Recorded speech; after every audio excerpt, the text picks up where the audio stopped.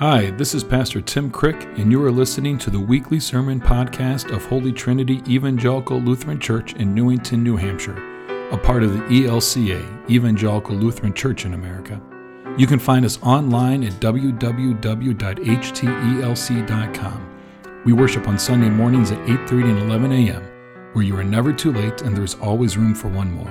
We hope you can join us sometime, and we hope you find the sermon you're about to listen to helps you to understand and experience the depths of God's love for you and the entire world. Thanks for listening. Now the Holy Gospel according to St. Mark, the 4th chapter, verses 35 through 41.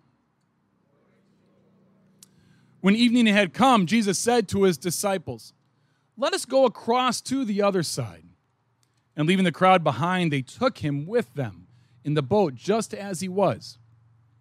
Other boats were with him, and a great windstorm arose, and the waves beat into the boat so that the boat was already being swamped. But he was in the stern, asleep on the cushion, and they woke him up and said to him, "Teacher, do you not care that we are perishing?"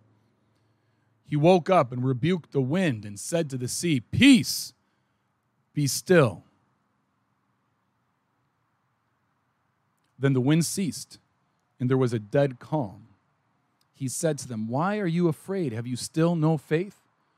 And they were filled with great awe and said to one another, "Who then is this that even the wind and the sea obey him?" The Gospel of the Lord. I want to lower this just a little bit. There we go. All right. This how I'm going to incorporate the children's sermon in. What do I have here? Right? It's my iPhone. I remember when I first got the iPhone, it was probably about 2011 or so. I had an Android first. I had a BlackBerry before that. I remember one of the big things when iPhone came out, who can you talk to through your iPhone? Siri, right? And you can ask Siri questions, and Siri gives an answer, doesn't it? I remember being a very similar group to our Wednesday morning Bible study. I was with our Tuesday morning Bible study at the last church I was at, and I don't like having things in my pockets, so I emptied out my pockets, and my phone was in there, and I set it down on the table, and someone said, "Oh, did you get the new iPhone?" Now, I should preface it. If you know me, you've heard me talk about other things before. Having Apple products, sometimes I take a little too much pride in, you know what I mean? And sometimes you just want to take things out of your pockets because, then they might accidentally see what you have and just might ask you something about it. So it comes out, and we start, somebody mentions it, and I don't remember how it came about, but they wanted to know, does Siri work? And so we asked Siri a question. It was like, "Okay, Siri, who leads the major leagues in home runs?" Now, it's not going to work. But immediately, Siri says, the major league leader in home runs is, I don't know who it was at the time, and you should have seen the mind blow on the older people around that table, right? I mean, I remember this one woman, she was, wait a minute. Let's try that again, right? "Hey, Siri, what is the temperature outside?" And it just, it's 75 degrees. Now she says, "It's 81 degrees outside." I think I'd say, "Hey, Siri." I get mixed up. It's "Okay, Google," and "Hey, Siri," because we have an Alexa in our house. So I get the two mixed up sometimes.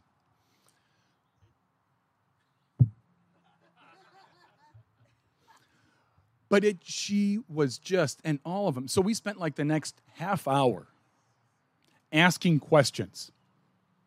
"Hey, Siri, who won Best Picture in 1965? Hey, Siri," you know what I mean? And just couldn't understand how you could just say this out loud, and this device gives you the answer. You know what I mean? I think from that experience, there were a few that next time they had, in fact, I know this because they mentioned it, some people came back when they had to get a new phone, they came back with an iPhone. right? And it was just because they're so amazed by what it could do, they had to be part of it. You know what I mean? And I wonder about the purpose of this gospel story. What is the purpose behind it? Why was this story chosen to be passed on? Is it about the storms in our life? Is it about, Jesus, whenever Jesus is going across a sea, he's going from one destination to another, and that's kind of a transition that's happening. And I'm never going to say there's one reason why this story, because there's always different layers to it. But I think it has to do with the authority we give to Jesus. What do we think is possible? And how do we want to become part of it? Because to control the wind and the rain and the sea, that was unheard of. Jesus had done other miracles before, right? Jesus had done healings. He had done exorcisms. Other people could do certain things. If you remember, even going back to Moses, right, in Egypt. Moses would do something, and what did Pharaoh do? Bring up and repeat, well, you're really not that special, right? There were things like that going on during the time of Jesus in which Jesus would do something, and people would say, well, it's really not that special because there's other people can do this also. Does that make sense? So for Jesus now to calm the wind and the sea and the storms, it is, who is this? Maybe we need to think twice about being so dismissive, or maybe there really is something different. So it sets Jesus apart from these other people of the day that supposedly have, right? He's not just a magician, or he's not just a healer, but he controls the forces of nature, which only the Creator, really, only the gods have that kind of power, that kind of authority. Then I think about the church. We are Christ in the world today, aren't we? We're going to take communion here in a little bit, right? In these cups with grape juice and a wafer of varying degrees of staleness.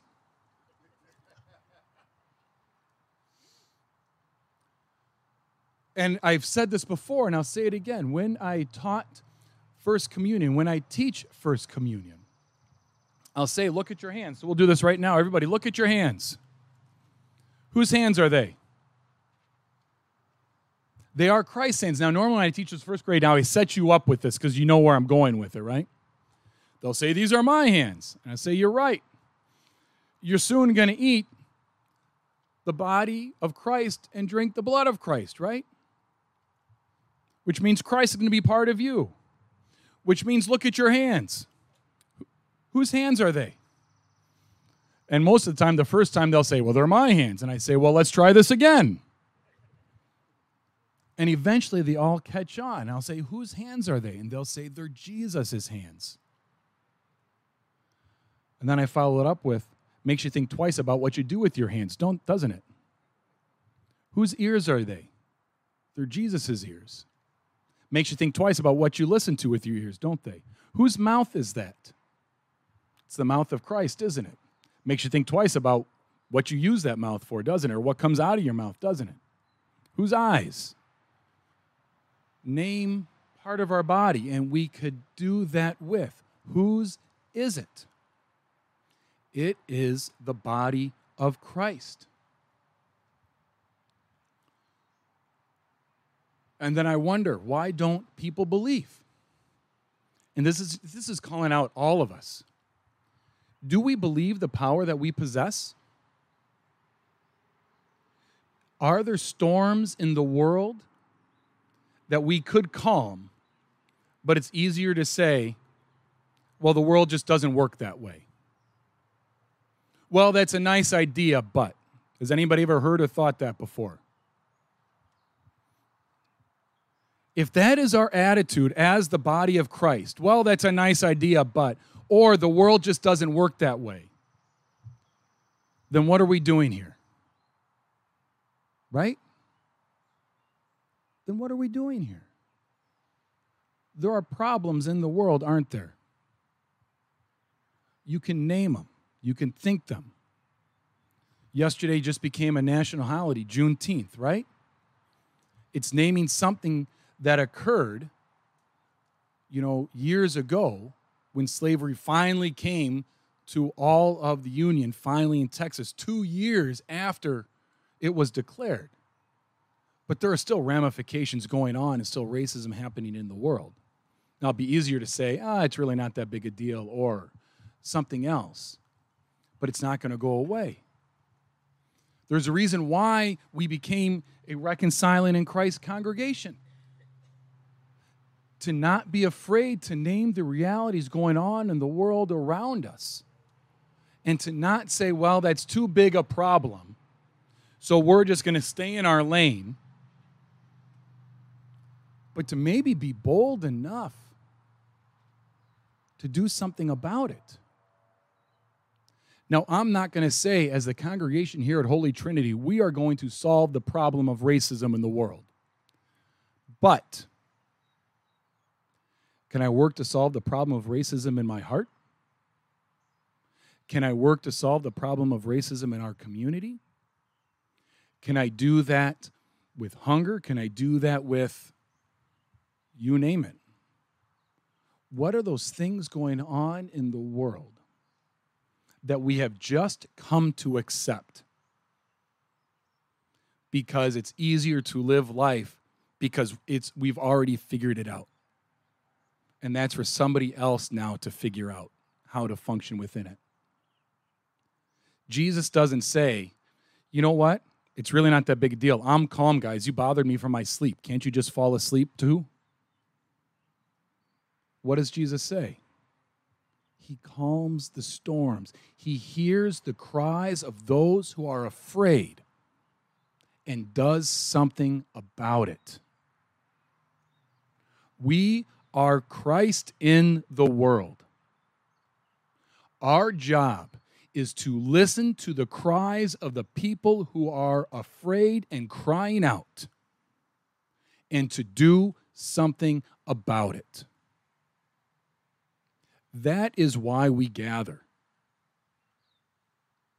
Because something has been done on our behalf, and now we act on the behalf of others. That doesn't mean to say, let me tell you how to solve your problem. That now gets into arrogance, doesn't it? I know what's best for you. Instead, it's how do we listen to the cries and understand the needs of our brothers and sisters, of our siblings in Christ, as we talk about reconciling in Christ, right? As I think about this, that just those minor things, our siblings in Christ. How do we listen and act on their behalf, for them, with them, behind them? How do we recognize a storm that is brewing that maybe doesn't affect us? And maybe it only doesn't affect us because we choose not to, because we found a way to seek shelter and to be protected from it. And how do we help calm the storm for everybody, realizing it will also calm the storm for us? Amen. That's the sermon for this week. We hope from it you learned a bit more about God's love for you and the world. Please subscribe and rate our podcast to help us be found by and reach more people. Thanks for listening, and don't forget, you are loved.